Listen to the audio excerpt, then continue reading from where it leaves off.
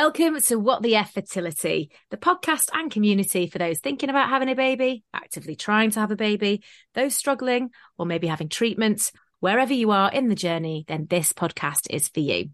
I'm Pips. I'm Alex. And I'm Maddy. And I have to say, ladies, I cannot believe that we are here and finally we are doing this. It's been over 2 years, hasn't it, of us making this, just whilst we've been on such a hell of a journey, each of us. It really has been a total roller coaster, hasn't it? Oh my gosh, I can't believe it's been 2 years. But yeah, and we have literally been asking what the F at every stage, haven't we? But we have become so passionate about this subject, and it's so important that we want to talk about it and share it with you, which is why we've created this podcast, haven't we, ladies? Yeah, absolutely. And what the F, we've got a podcast. So each week we will be bringing you interviews with fertility experts, and I'll be on hand as your resident fertility nutritionist, sharing top tips on the little things that can help us along the way. So we just want to share our stories really briefly of why we're doing this. So I was diagnosed with low ovarian reserve and discovered that I don't have many eggs for my age. My levels were too low for IVF on the NHS, but we just kept trying. I was due to start IVF. Miraculously, I actually fell pregnant naturally, but sadly I had a miscarriage. And after doing everything in my power, and no doctor will tell you it's possible, I managed to increase my levels, and I now have my toddler Louis and another baby on the way. Yay. Oh, it's amazing. Mads, how about you? Yeah, so I'm currently at the crossroads where I'm really seriously considering whether to end my fertility journey. I've been on a long break, over a year now, and I have to say it was really well needed. I was deep in the trenches for over 4 years. I've had 9 miscarriages, 2 rounds of IVF, 2 rounds of ICSI, and even 1 donor egg IVF cycle. Along this way, I've been diagnosed with immune issues, as well as endometriosis and adenomyosis. I've had the endo treated with surgery, yet still I can't quite make that decision as whether I have just one last try. You've been through so much, Maddy. Yeah, and like I said, I don't know whether just to say it was a ride and I end it. So we'll figure it along the way. So for those that don't know, Maddy's my sister, and my story quite different. So my partner and I, we were trying for a baby for over 2 years, and we were just getting nowhere. We were sent for tests, and it was through these tests that we discovered that both my fallopian tubes are blocked, which means that IVF was the only solution. So after 1 failed attempt, we did get pregnant, and now I have 2-year-old toddlers, Marnie and Phoenix.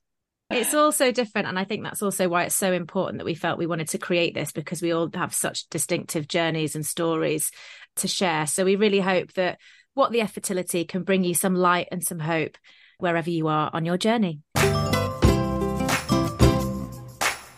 And we are back for our second episode of What the F Fertility.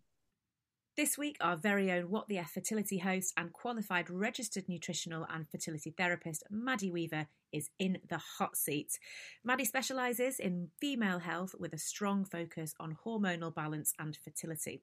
Her work with clients stems from a passionate belief that nutrition has a direct positive impact on one's hormonal and mental health. There is just so much information out there which can be really overwhelming. Maddy separates facts from fiction, ensuring people feel educated and empowered to make positive changes for themselves.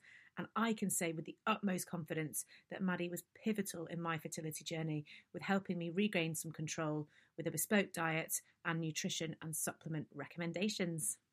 Let's get started. Woohoo! Yes, loving your vibes, Alex. Loving your vibes. Well, I'm super excited because today we've got Maddy, our resident fertility expert.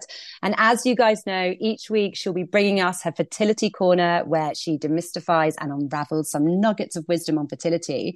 But today's episode, she is dishing out all of her wisdom on what we can be doing to maximize our chances of getting pregnant through diet and nutrition and supplements. So essentially, this is more of kind of the natural approach of what we can each individually be doing, apart from thinking, oh my God, we've got to go straight from IVF. There are little things that we can be doing along the way, apart from having lots of sex. Isn't that right, Maddy? 100% Pips. Yeah, I mean, look, it's quite scary. 10 to 15% of couples experience infertility. And what I think it's important to highlight is infertility is multifactorial, and there's so many elements that are like out of our control. And I think what we're seeing is with people who have been trying, let's say 6 to 12 months, they automatically think that they need to go and start IVF. But IVF, it's costly, it's invasive, and actually a lot of us need multiple rounds.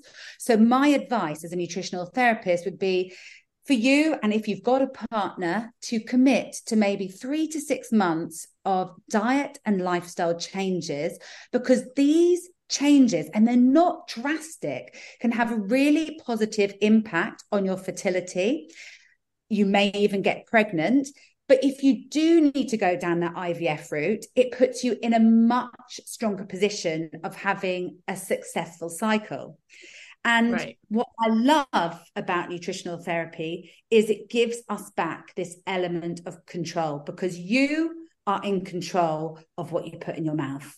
And do you know what? It's such a big, powerful word, that control, because it's something that you feel totally out of control when you're trying for a baby. And certainly for me, I'm sure it's the same for you as well, Al, is you feel you can't control anything. And actually, when I came to you and you helped me and told me what to take and helped with my diet and my nutrition, you really feel so much more empowered, and that you are doing something to help you along the way.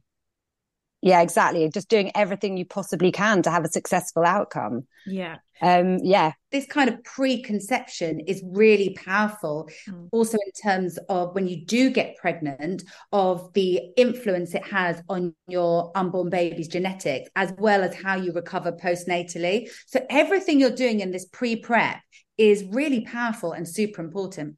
Wow. So let's have a little chat about kind of preparation. And what would you say are the most important factors for us to consider? So the 3 most important things to consider are nutrition, stress, and sleep. Okay, so they're quite big ones. So let's kick off with diet, Mads. What can we be eating? What should we be eating? So when I talk about diet, I'm talking about making sure you're eating key nutrients on a daily basis to support your physiological functions. Because when you're doing this, you're bringing your body into balance. And when your body is in balance, your hormones are playing well. And this means from a female's perspective, you're more likely to ovulate. And from a male perspective, you're more likely to produce good quality sperm. And it just puts you in a better position to be fertile and to become and stay pregnant. Okay. Could you just give us a couple of examples of like a good diet and a good things to eat that we can kind of take away today? Yeah. Okay. So the diet that has been most studied that shows to improve fertility is something called the Mediterranean diet. And I mean, there's no one diet fits all. We all digest food differently. Some of us are intolerant to food, but yeah, this diet, the Mediterranean diet, has been shown to improve fertility outcomes in both males and females. So the basic principles of this diet are: it's a diet that's rich in colorful fruits and vegetables that you should be eating every single day. You are consuming whole grains and pulses over processed whole grains. So you're switching out white bread, white pasta for your brown and your rye, your spelts. You'll be eating nuts and seeds every day. And these are full of fiber and minerals. They're great for sperm health. They're also great for sort of regulating menstrual cycles in females.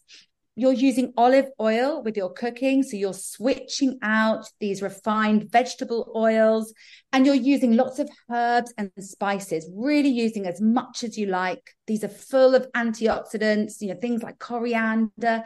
They're great at helping the body detoxify. And then consuming fish and seafood, which are great sources of lean protein, and they're full of these really good omega-3 fats. You're limiting your red meat, and then you're taking out sugary foods and drinks. So these are the main principles of the Mediterranean diet. And are there any no-nos? Are there any things that you should kind of avoid eating when you're trying to get pregnant? I would say when it comes to getting pregnant, everyone is different. I don't like to say strictly no, but what I like to take out is anything and really minimize is trans fats, which you find in your confectionery, you find in a lot of like pre-prepared and frozen meals. The kind of processed food. Yeah. and then sugars.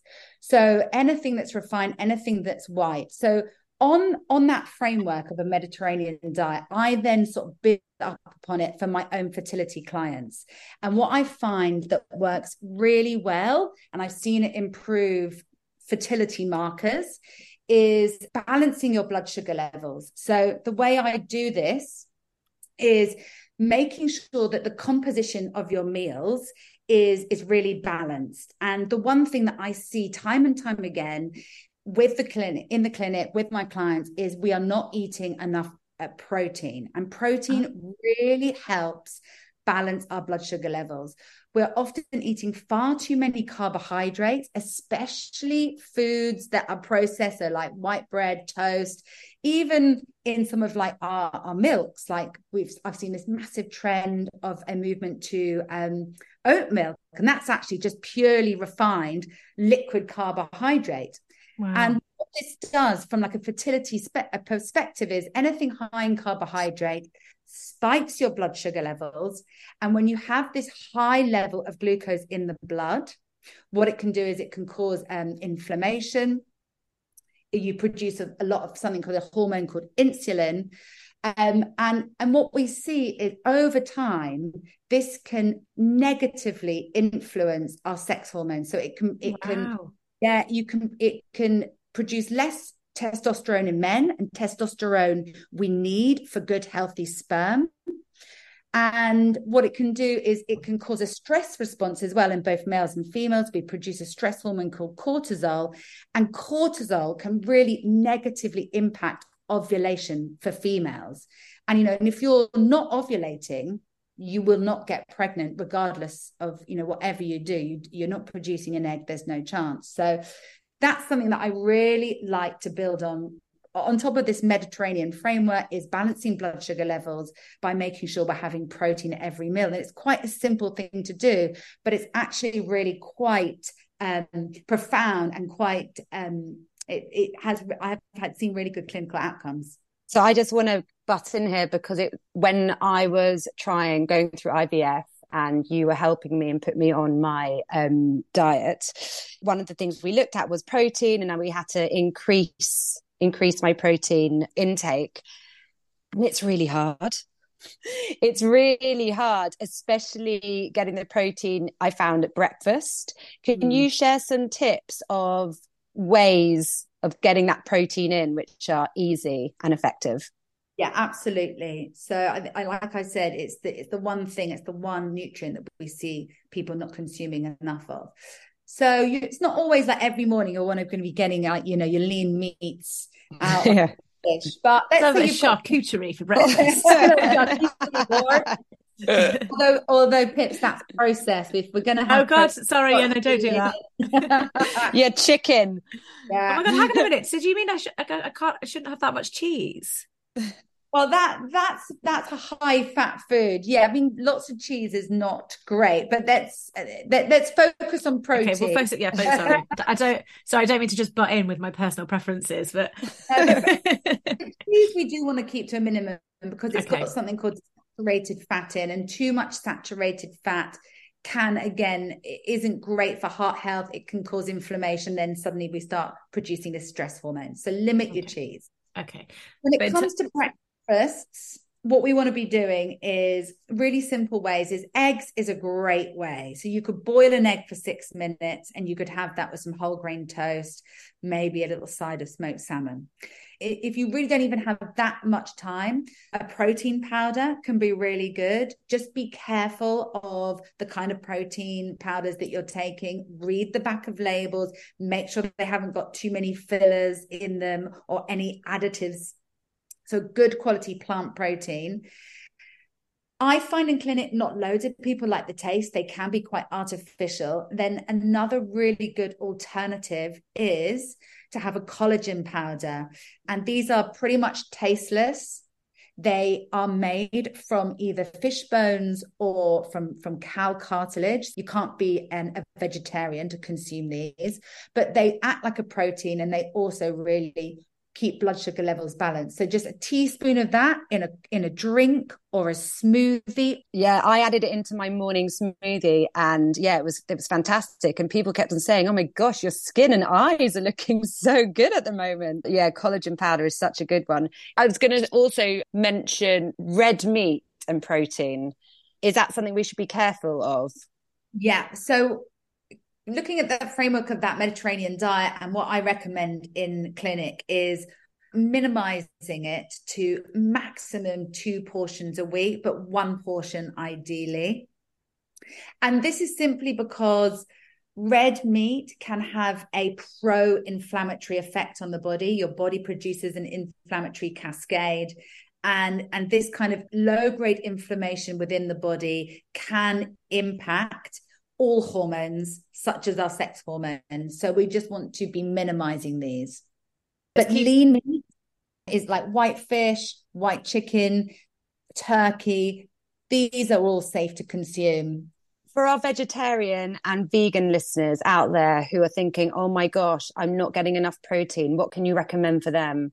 So plant protein in the form of quinoa, legumes like pulses, they're going to be your best sources. What I would say is, if you are predominantly plant-based, veggie, vegan, is to make sure that you're diversifying your plants. So if you're having quinoa at lunch, make sure you're having lentils at dinner, and then chickpeas the next day. So not just sticking to one source of plant protein.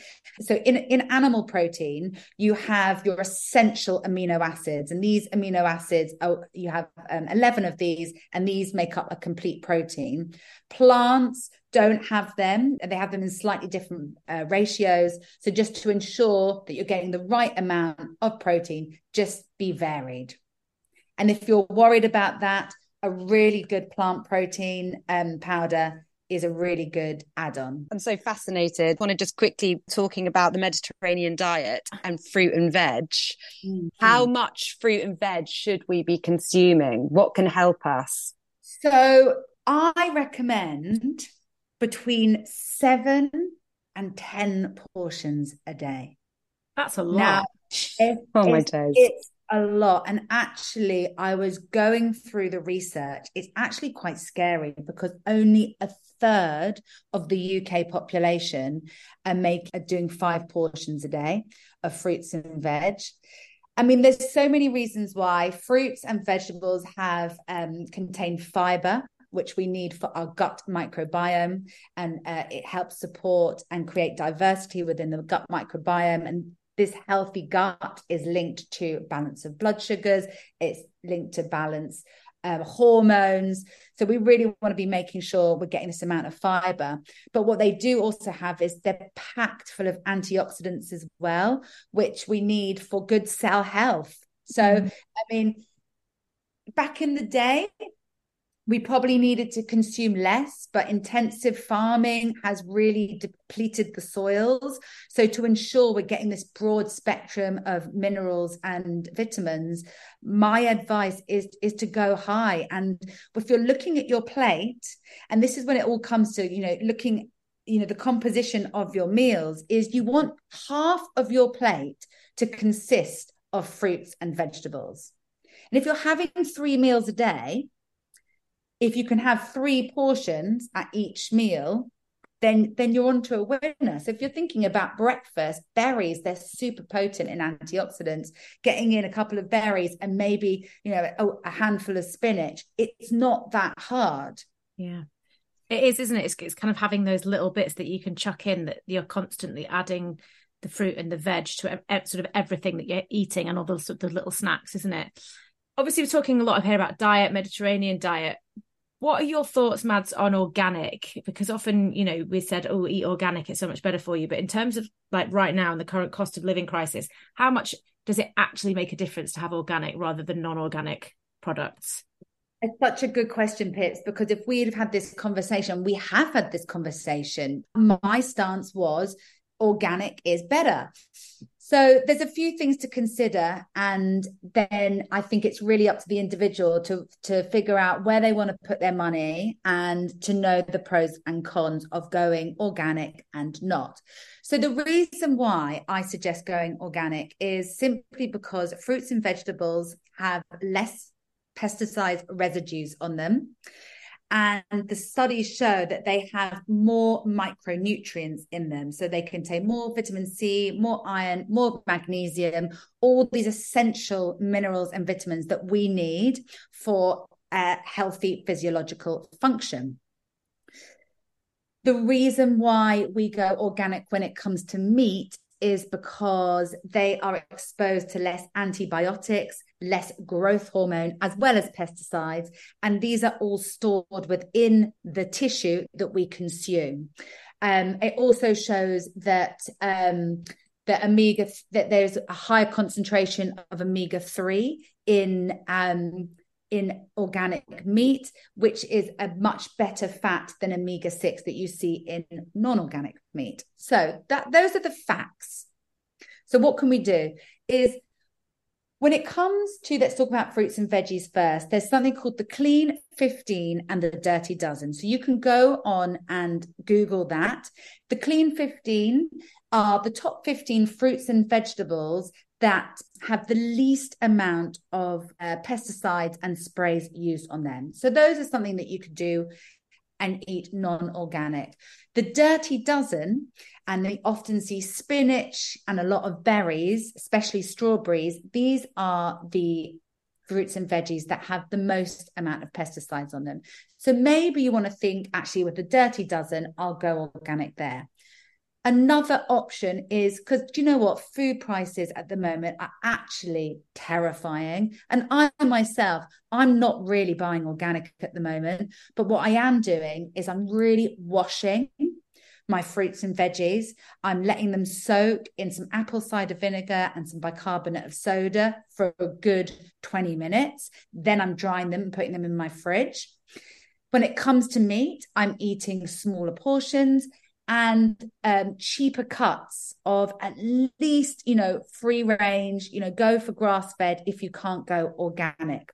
My other top tip would be is when it comes to berries, if you buy them fresh and organic, they're expensive. You can buy large bags of frozen organic berries and you store them in your freezer. The nutrients are not compromised. You often think, if I go frozen, will the composition of these antioxidants, these minerals be compromised? No, they're not. So that's another cost-effective way, is looking at what is in your frozen section and what is organic. So those are just some things to consider.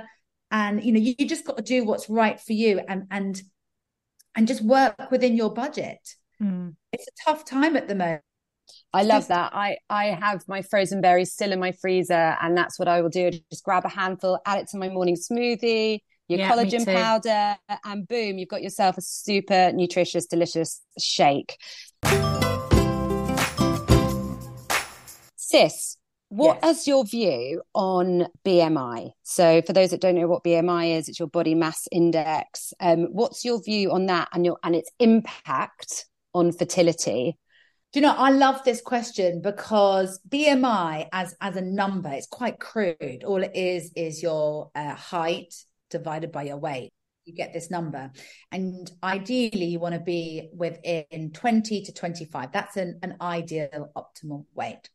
I've actually had a lot of positive impact with working with people on this reference range, because what I have found is when I work with females that are slightly under, as in like 18, 19, so just slightly under that 20, is by increasing their BMI, and not just by taking out the crisps and the burgers and being like, there you go, have a lovely feed, but actually increasing nutrition, eating nutrient-dense food, but just increasing the volume, it is that they have better outcomes. And the science does show that if you have a BMI of less than 20, you are a higher risk of infertility and ovulation, which means you are not ovulating that cycle. You may be still having a period, but doesn't mean you're ovulating. And then you have a lower chance of having a live birth if you're low or high.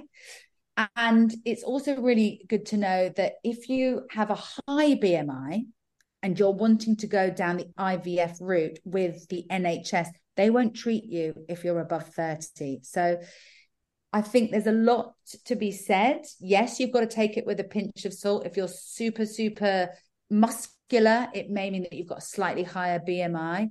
But I mean, Alex, I don't know if you would like to share. Yeah, that's the reason I asked you that question, because for me, my BMI, I can't even remember, but I think it was in the normal. 18 it was 18. And that was normal range, right? It was to a doctor, the doctor would say normal range, fine. But with you, when you looked at my diet, my weight, everything, that was something that we tweaked, and you encouraged me to look at ways on like increasing my BMI. And we did that with, just adding the healthy, good sources of fat, so avocado, nuts, a little bit more oil here and there. And because of that, I strongly believe that was why my IVF was successful, because the first round that I did, I didn't change anything. And then second time round, when I did all these tweaks after my consultation with you, it was successful. So yeah, that's why I brought up that question, because I thought it was so interesting and something I hadn't really thought about before. Yeah, and also good ways to kind of increase it kind of gradually and safely, and eating the right foods to do that is, again, really, really interesting. So Mads, one thing that I want to ask about is obviously alcohol, because I have cut out all alcohol when I was trying to have a baby, and for a long time. But how much of a difference does that actually make? Okay, so this is a really good question, and I'm just going to go evidence-based. So as a nutritional therapist, how we work is with research, and we work with facts. So the evidence shows, so for example, I'll just talk about a few studies that I've pulled recently. So there was a study that looked at couples who had 2 or more failed IVF attempts. So this isn't talking about natural conception, we're going to IVF.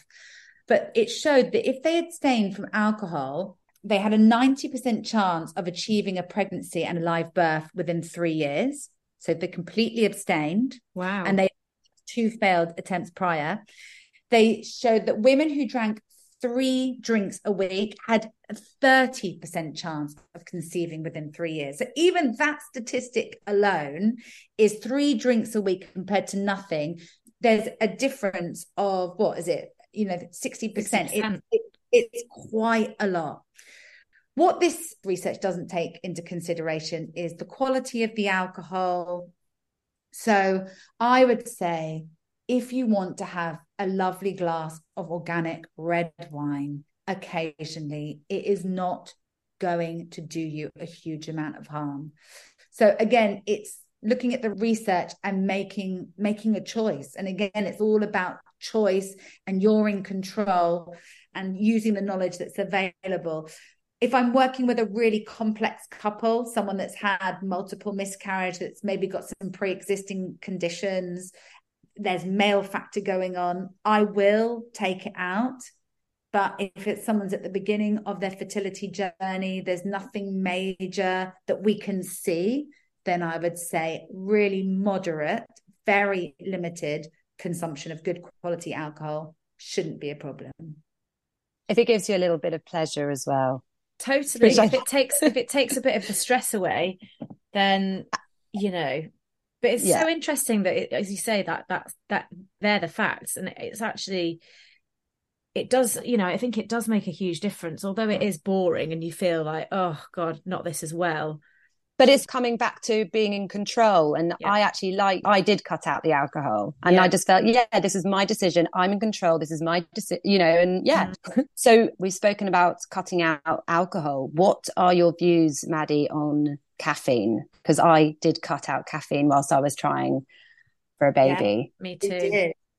You did as well. You both did. Yeah. Now, caffeine is something that I'm a little bit more relaxed about because, again, coming back to research shows that moderate consumption should not affect fertility or pregnancy outcomes. So when we say moderate, what we mean is less than 4 to 5 cups on a daily basis. Actually, that's quite a lot. Yeah, it's a lot, yeah. Yeah, I mean, that's the research. So what my recommendations is in my clinic is no more than 2 cups of coffee, 2 to 3 cups of strong black tea. But use your common sense. Like, as with everything, when we switch to things like decaf, and I see this a lot in clinic, is people say, "Oh, I've gone decaf."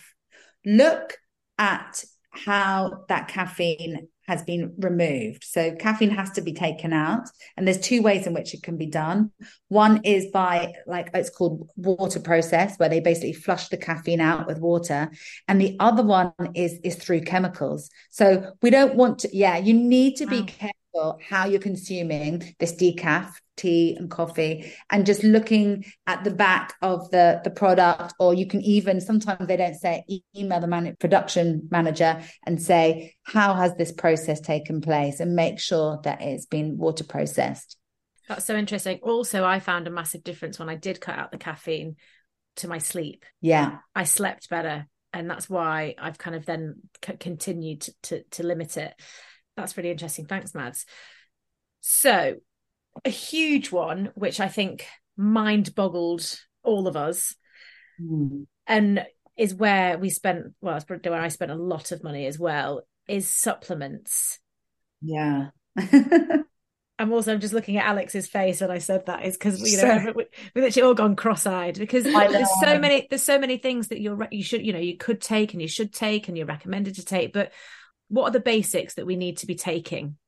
Okay. So listen, it is a total minefield. Science is forever changing. Someone's recommending this, someone's recommending that. What I'm going to say is really general, but what I would also highlight is, if you're taking any kind of medication, or if you've got any kind of pre-existing condition, then I would work with someone like a nutritional therapist like myself, or a healthcare practitioner, just to make sure that the supplements that you're taking are not going to have any contraindications with condition or medication. So with that out of the way, what I would say is just start by taking a really good quality prenatal. And the evidence shows that a good quality multivitamin prenatal can improve pregnancy rates compared with just taking folic acid, which is what often people take and what they're recommended by the doctor. So good quality prenatal.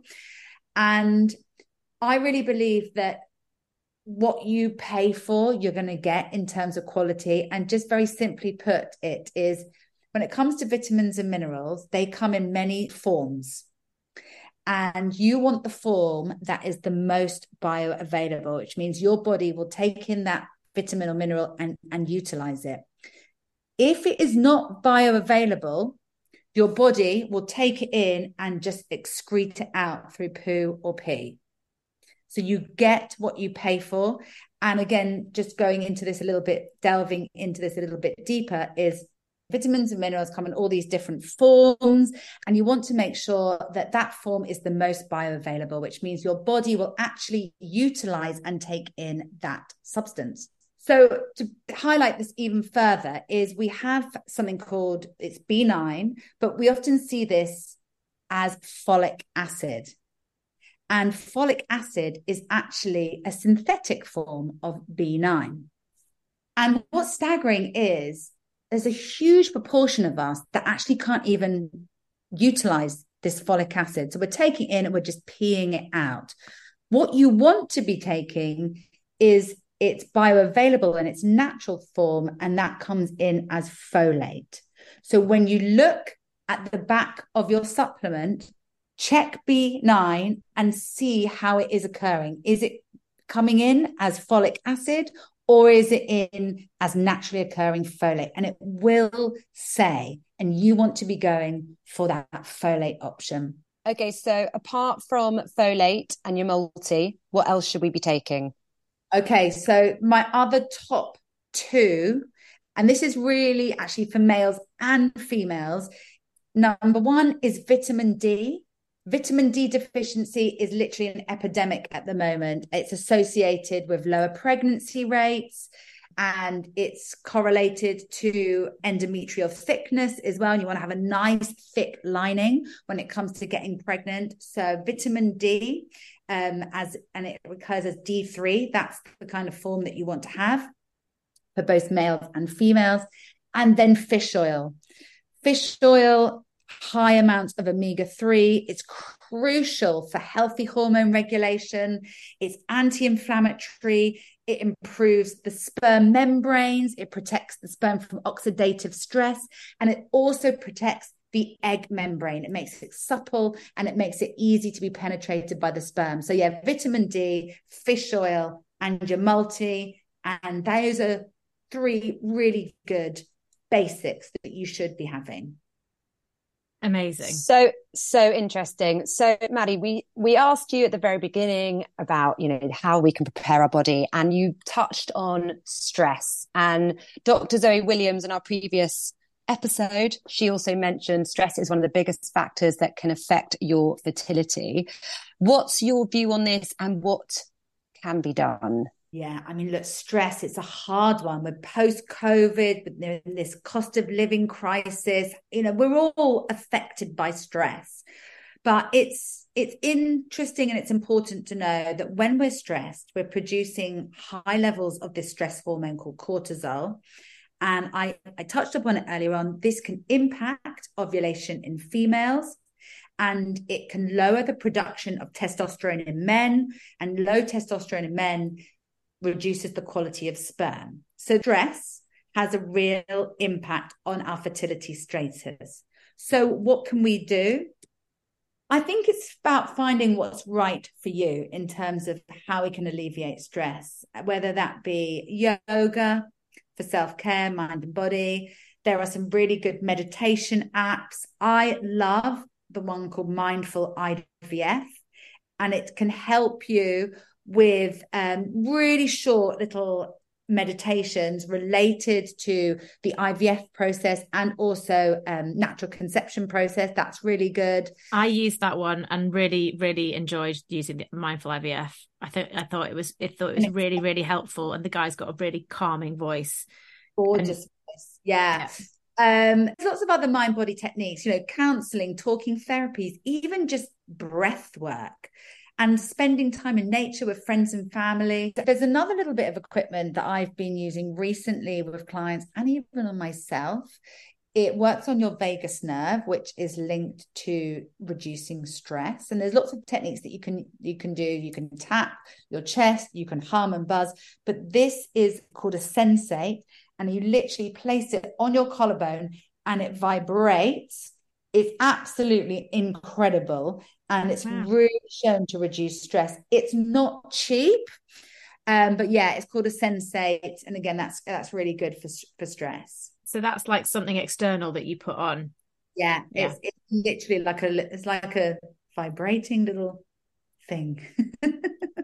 But talking about, in this current climate where everything is costing us a bomb, I do think on YouTube, there's so many amazing meditations available out there which don't cost anything. Visualizations. I did a lot of visualization when I was going through my IVF, which really helped me. So I would, from where I'm standing, I would definitely say to people, there's so much out there. Just Google, go on YouTube, look up things. Doesn't need to be long, does it? 5 minutes a day can make a huge difference. Something that you kind of forget about when you're going through all this is actually having a chat with your mates and having a bit of fun, because I feel like, when you're restricting yourself and you're not drinking, there's not much caffeine, you're really watching what you're drinking, and obviously it's all for a greater cause, but it can feel like you're taking the fun out of a lot of everyday things, when in actual fact, just laughter and having a laugh with your mates is as important, isn't it? Would you say, Matt? And saying what the F? And saying what the F? 100%. I think this is a very overwhelming time. It's, infertility in itself is stressful. So it's finding what works for you, even just being in nature, taking yourself out for a 5-10 minute walk, getting the phone away from you, not being on Instagram. Like, all these little things can really have a positive impact. And it's just reminding yourself, okay, what can I do? Turn the phone off, call a mate, or, it's overwhelming. I was going to say, reach out to us, have a chat. And I just finally, I just want to touch on Mads, because we mentioned this at the top as well, in terms of preparation is one of the biggest factors as well, is sleep. And I have suffered from, quite bad insomnia and bad sleeping patterns for a long time. And obviously that in itself is stressful, on top of when you're having to go through what you're going through and trying for a baby and being diagnosed with infertility and all these kind of things. What can we do around sleep? I mean, look, sleep is often overlooked. However, if you can improve your sleep, this is relatively cost effective. There's not loads that you need to be spending on. So sleep hygiene is really important. And we kind of touched upon it just then, but really simple things. Not looking at your phone 30 minutes to an hour before bedtime, and even not having it by your bedside. It's so hard, though. I know, but that blue light messes with your brain chemistry. So no TV in bed, no laptop in bed, trying to avoid caffeine post 4 p.m, blackout blinds if you have them, or if you don't have them, an eye mask. This helps signal to the body that you are in that rest state, and then you start producing a hormone called melatonin, which helps with your sleep cycle. And like I said, it's underlooked, but looking at sleep, it can be really influential on hormones, on balancing them. It can have an impact on your blood sugars as well. So it shouldn't be overlooked. Amazing. Mads, what an episode to go through. Like, it's such a pleasure chatting to you and hearing all your expertise. Thank you so much. Well, thank you for having me. Look, we just scratched upon the surface, but I hope this helps demystify some myths, and thank you. And if you've got any questions, then do get in touch with us. We'd love to hear from you. And let's hand over to Maddy in our Fertility Corner. This week, I'm going to talk about omega-3. Now, omega-3 is a type of essential fatty acid, and it plays crucial roles in the fertility journey for both males and females. For men, it supports sperm health, and it can improve sperm count, concentration, mobility, and morphology, as well as protecting against oxidative damage. And for ladies, it helps keep the cell walls supple, allowing for easy penetration for sperm during the fertilization stage. It may also improve egg quality in older ladies. Omega-3 also has anti-inflammatory properties, and inflammation can be caused by blood sugar imbalances, stress, over-exercising, PCOS, endometriosis, adenomyosis, any gut or vaginal dysbiosis. So looking at your omega-3 status may improve your fertility status. So omega-3 can be found in oily fish, and for the vegetarians, it's also found in small amounts in nuts and seeds. Now, supplementation of omega-3 could be well considered for those trying to improve their fertility status. However, I would recommend working with a qualified therapist who can assess your own omega-3 status through a simple blood test. Thanks for joining us this week. We hope you found this episode useful. And as ever, if you have any questions, please get in touch with us on Instagram at Soul Sisters Fitness, at Pips_Taylor, or at WTF Fertility. And you can rate us and subscribe if you like what you've heard. We'll see you next time. Sending so much love, and be confident in knowing you're doing absolutely everything you can. You've got this.